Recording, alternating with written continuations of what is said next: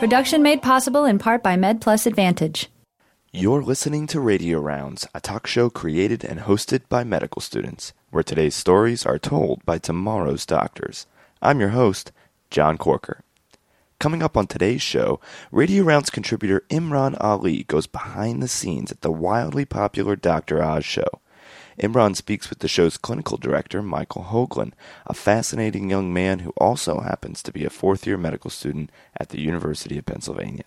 Well, I think it's our job here. I felt it was part of my job here to really make the information, to really boil it down to what does the consumer really need to know, and then really what Dr. Oz is good at is, giving it some sort of meaning to the viewer where they want to change. So they bring kind of an emotional aspect to it because, like Dr. Oz has said, that you're really not going to get your patients to change if they don't feel anything. So if they don't want to change, he has a special way of sort of getting the information into a format and a medium that makes you want to change your health for the better. More from our behind-the-scenes look at the Dr. Oz show right now on Radio Rounds.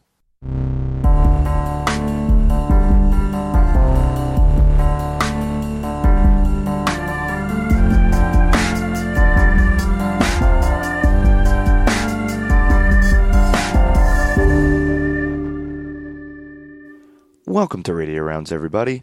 I'm John Corker. Last week, we featured the second installment in our series from Pulse, Voices from the Heart of Medicine. Radio Rounds host Imran Ali narrated Deja Vu, a first-person account of author Dr. Jason Sanders' captivating experiences practicing primary care medicine in New York City. Imran is back again this week as he goes behind the scenes at the Dr. Oz Show, a nationally syndicated medical talk show hosted by cardiothoracic surgeon and TV personality Dr. Mehmet Oz. Imran catches up with fourth-year medical student Michael Hoaglin, who secured himself a unique and interesting opportunity as the show's clinical director. Now, putting on a show of this magnitude with medical accuracy takes a large team, and it begins just like morning rounds in a hospital. The conversation begins with Michael showing Imran around backstage as Dr. Oz and his crew prepare to begin a live recording. We're entering the studio right now. Pretty lively place. So, as you can see, we're sort of in between segments right now, getting ready for, where we're going to place things, where the camera angle is going to be. Dr. Oz is right there studying his scripts. Sure. We're competing to win my first ever viewer showdown. We're starting with some of the best info I've given on belly fat. The best info I've given on belly fat. So what's a typical day like for you here? You come in the morning? Well, on taping days, we tape 6 shows a week during taping days. We have 3 weeks on and then 1 week off. We call our dark week. So we kind of plan for the next cycle. So right. It's a 4-week cycle. Right. So in a week of taping, Tuesday, Wednesday, and Friday, we taped 2 shows a day at 10 and at 3. And so on those days, I would come in at 7 a.m. and meet in his dressing room. And at 7 a.m. sharp, we start briefing him on the scripts. So he's already read through the scripts once, like a rough draft over the weekend. I see. He has somewhat of an idea, but the morning of is when the sort of the latest editions are gone over. We have a briefing note that's been written by someone on our medical team. So if it's my show, I would write that briefing note. Right. And the briefing note is kind of the main body of knowledge for the show, for that particular show. So, because he's a heart surgeon, so right, of course. If we're doing something on urology or dermatology, right, we have to kind of brief him on what the latest is there. Definitely. So that those documents can be up to 30 pages in length. 30 pages. And they're like an official document for the show, so they have to be pretty well researched and sourced and everything. So he's at that point of the morning briefing, he's usually read the briefing note pretty thoroughly, and he has an incredible memory. And so we go over the scripts, we read through sort of the tough parts of the script. He'll throw out something that just doesn't seem right to him, or he'll add things that came up, and I'll sort of add things that the producer made like a last minute change at midnight, and to try to beef up the show, and it's not medically accurate by any stretch. I'll just sort of kill it from the show, or Dr. Oz will too, and that's morning briefing, so it's about 2 hours in the morning. So it's just like morning rounds, like at a hospital. Morning rounds, all the producers are there in his dressing room for that show, going through their scripts, supervising producers there. Right. executive producers are there. So it's a pretty formal, call it a briefing, but it's a pretty formal meeting. So where do you stand during the actual program? So it's a show that I'm assigned to. So right. I'm assigned to like about a third of the shows. Right. This one is not one of my shows, but I would be basically, on the floor making sure that everything that is set up in a medically sensible, accurate way. Right. Now, when it comes to information out there, I know patients are thirsty and often rely on the TV and internet for their health information. Some patients actually make their decisions based on what they hear in the media. Now, there are some instances where there is misinformation. Sarah Masters, who was the vice president and editor-in-chief of Reuters Health, alluded to this. She is quoted to say that she is disheartened sometimes by the current trends in medical journalism, where there is more of an infotainment angle to health stories and topics in the media. Where do you see the direction of health on TV going, like health news and health in the media going? Well, I think the viewer is going to demand accurate information, so it's up to places like the medical unit, like we have here, like CNN has, like some of the outlets have, that they have a medical unit of medical professionals who know how to interpret the information and not just sensationalize the one that sounds scary. So, for example, a few years ago there was, I don't know if you remember, 2 studies on how coffee causes miscarriages that came out in the same month, and one said that coffee caused miscarriages, one said that there's no relation. And if you look at the one that had miscarriages, it turns out that they asked the mother who just had a miscarriage how much coffee she drank.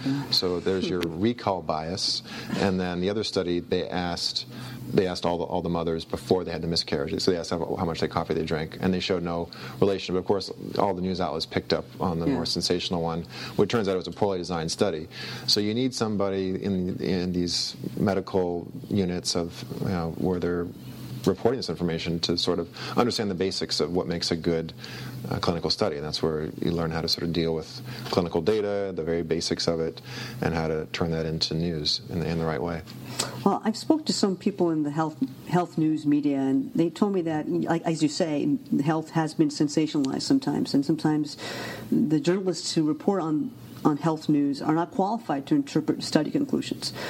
Now, we have meteorologists on air who are AMS certified by the American Meteorological Society. Right. As a future physician, do you think that it might be a good idea to also certify reporters who work with health news? I think it would be a great idea. There's not all weathermen are AMS certified, so it's almost like not all doctors are board certified. Yeah, so that's true. You can choose to flip to the meteorologist who knows how to interpret the weather data and report it accurately, and you can choose to go to a doctor who's board certified. You can choose to listen to your health reporter who's certified in looking at studies properly. So, I think if you're working for a news outlet that doesn't have a medical unit with medical professionals that normally deal with this stuff, I think if there was a way to sort of work with maybe the American College of Healthcare Journalists or some organization that would be willing to train people how to do this, I think it's a great idea. And then that would give the viewers a reason to tune into that particular reporter. More and more physicians have embraced the media, like Dr. Oz, Dr. Sanjay Gupta, Nancy Snyderman, NBC News, and Dr. Richard Besser of ABC News. Has this influx of reporting actually added to the onslaught of information that confuses patients out there, or has it made it simpler for the public to make sense of it all? I think that it's made it, given the public a way for there to be a curator for the information, a way to filter out all the noise. Well, I think it's our job here. I felt it was part of my job here to really make the information, to really boil it down to what does the consumer really need to know, and then really what Dr. Oz is good at is, giving it some sort of meaning to the viewer where they want to change. So they bring kind of an emotional aspect to it, because like Dr. Oz has said, that you're really not going to get your patients to change if they don't feel anything. So if they don't want to change, he has a special way of sort of getting the information into a format and a medium that makes you want to change your health for the better. So I think that's the job of these healthcare professionals that are on the news, is to find the pieces of all the information out there that are relevant to the viewer and that you can actually make some sort of positive change. So you took in a sabbatical from medical school to work on the Dr. Oz show. So you seem like you're really passionate about this field, media, informatics. What do you see yourself doing after medical school? Do you see yourself coming back to this area, going to residency, seeing patients, traditional practice? What do you see yourself, I say, in 6 years from now? I think I want to definitely finish residency. I want to see patients for sure. I mean, that's kind of what I signed up to do in this whole medical training road. So it's definitely a big part of what I want to do. But I think there's a lot of opportunities now to do have a sort of a hobby within medicine where you can see patients for a certain percentage and then either do another clinical sort of specialty or work in public health, work in policy, work in media, and just really get the right messages out there. So I think a big positive of working in a place like this is you're able to work to get some of the right messages out there because you have sort of a way to get rid of some of the misconceptions of health. And I think that's important that you can reach a lot of people to get the right messages out versus seeing one patient at a time, which is also great, but you're not reaching as many people. Right. You're not telling as many people the right messages about health. So I think it's going to be a hybrid of clinical and either media or public health work. Great. Now, you also traveled abroad and you also worked in the media. So what do you see abroad with a lot of lack of public health education? Do you see the need for the media to branch out internationally? I think the media is critical abroad as well. I mean, some parts of Africa, they only have a radio or a cell phone, and whatever you get out on that medium is whatever they're going to read or see and know. So I think any opportunity for us to get sort of the right health messages out abroad, I think we are doing that in some way, but is going to be beneficial to the health of the world. I just wanted to ask you go back to the beginning, your undergraduate years. Where did you go for undergrad? I went to Northwestern University in Evanston, Illinois. So it's my first sort of foray outside of California. And so you're from California originally? I am, San Diego, born and raised, and wanted to sort of experience four seasons and experience Chicago, and had a blast at Northwestern. So I studied engineering there. Okay, you studied engineering. Did you think about going into biomedical engineering, or just? I did. I entered biomedical engineering, so it just seemed like the ideal fit for what my interests were, at least right out of high school. I mean, I wanted to pursue medicine for most of my life, but then I kind of wanted to pursue more technology, and so I felt medicine was a way to sort of, design widgets to help heal people, use widgets to help heal people, and to sort of really combine art and science into a field that was probably most rewarding to a curious guy like me, I guess. You spent some time abroad in South Africa. Tell me about it. What did you do there, and what did you see that was lacking, like you wanted to improve on? Yeah, my fifth year, so engineers were generally never encouraged to go abroad for the most part, but they had a new study abroad program, and I always wanted to study abroad. I loved traveling, and I liked getting outside of my comfort zone a lot. So I heard about this opportunity in the engineering school to go to South Africa. We had a partnership with the University of Cape Town and in their biomedical engineering program. So I jumped on that my fifth and final year at Northwestern. So it was a very interesting place to learn science and engineering. So I took design courses there, but my senior capstone project was to design a low-cost digital X-ray system, and the reason was we found that like 2/3 of people outside of Cape Town who needed an X-ray didn't have access to an X-ray. It's something very basic. It turns out like 60% of diagnoses in some figure required an X-ray. So there's a lot of people that just couldn't get. Was it in the outer towns outside of Cape Town and Johannesburg? Not the main. Yeah, this is mostly, and this goes for really all of Southern Africa. So not just South Africa, but. We're talking mostly outside of the cities. Right. Even though the cities don't have great access for everyone who lives in the city is usually close to a medical center of some sort. But we're talking more outside the city, which is the vast majority of the country and the region, where you can't, within a few miles, you don't have access to, very good medical care, let alone an X-ray. So, I met a guy who swallowed a bottle cap, and he was barely breathing, and he had to go travel 100 miles on a bumpy road to get to an x-ray. 100 miles? Yeah, and so obviously you worry that, oh, God, did it lodge further? Yeah, exactly. So anyway, that just shows there's a great need for simple imaging. You founded the World Health Imaging Telemedicine Informatics Alliance.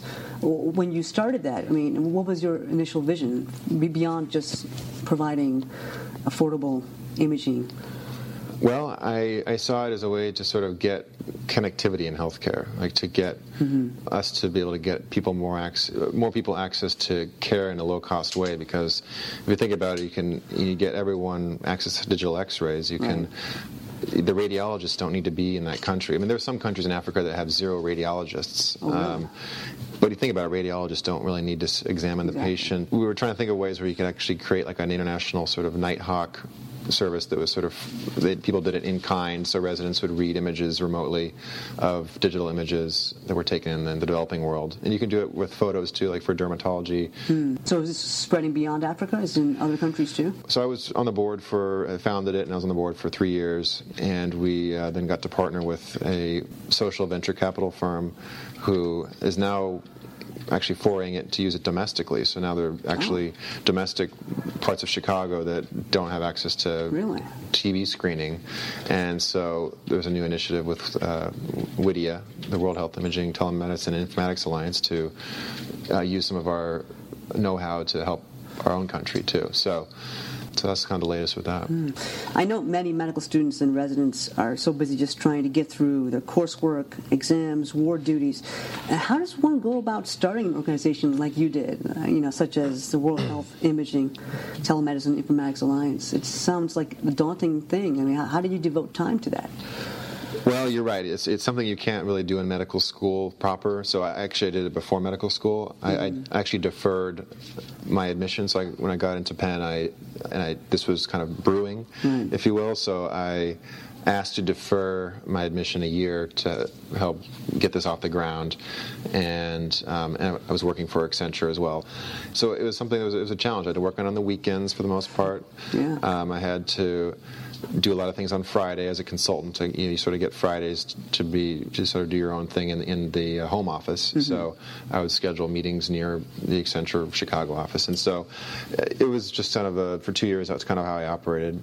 But once you get to med school, you got to really be focused on that. I know. I've been there. Yeah, and I know, and I gotten in trouble for taking on too many things in med school too. So, I mean, speaking of information, I'd like to ask you, I'm sure as young doctors and students, we are bombarded by the flood of so much information out there that it's hard to keep up to date sometimes, no pun intended.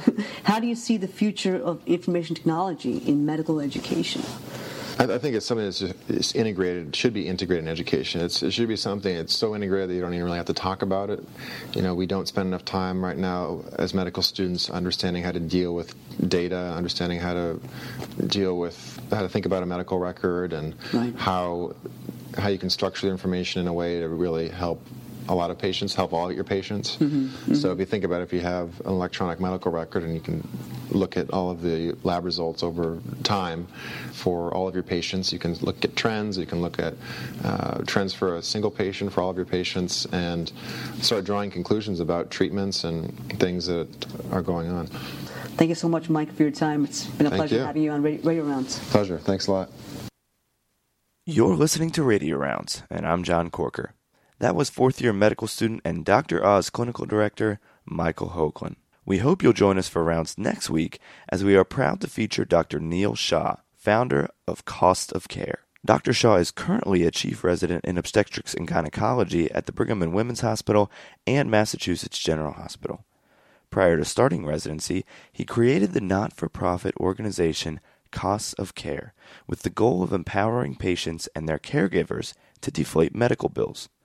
His views on the role of physicians in healthcare spending have been quoted in the New England Journal of Medicine, the New York Times, ABC Television, National Public Radio, and many other outlets. To find out more, listen in next week and check out www.costofcare.org. In the meantime, remember that you can download podcasts of all past episodes. Just search the iTunes Store for Radio Rounds or visit www.radiorounds.org. You can also contact our team via email, like us on Facebook, and follow us on Twitter. All of that information at radiorounds.org. Production made possible in part by MedPlus Advantage, sponsored by the American Medical Association, providing group disability and life insurance to students and residents through participating educational institutions. Visit us at medplusadvantage.com. Radio Rounds is also proudly partnered with the Student Doctor Network online at studentdoctor.net. Find out answers to your questions about medical school or residency programs. Ask questions in our online forums and get answers quickly.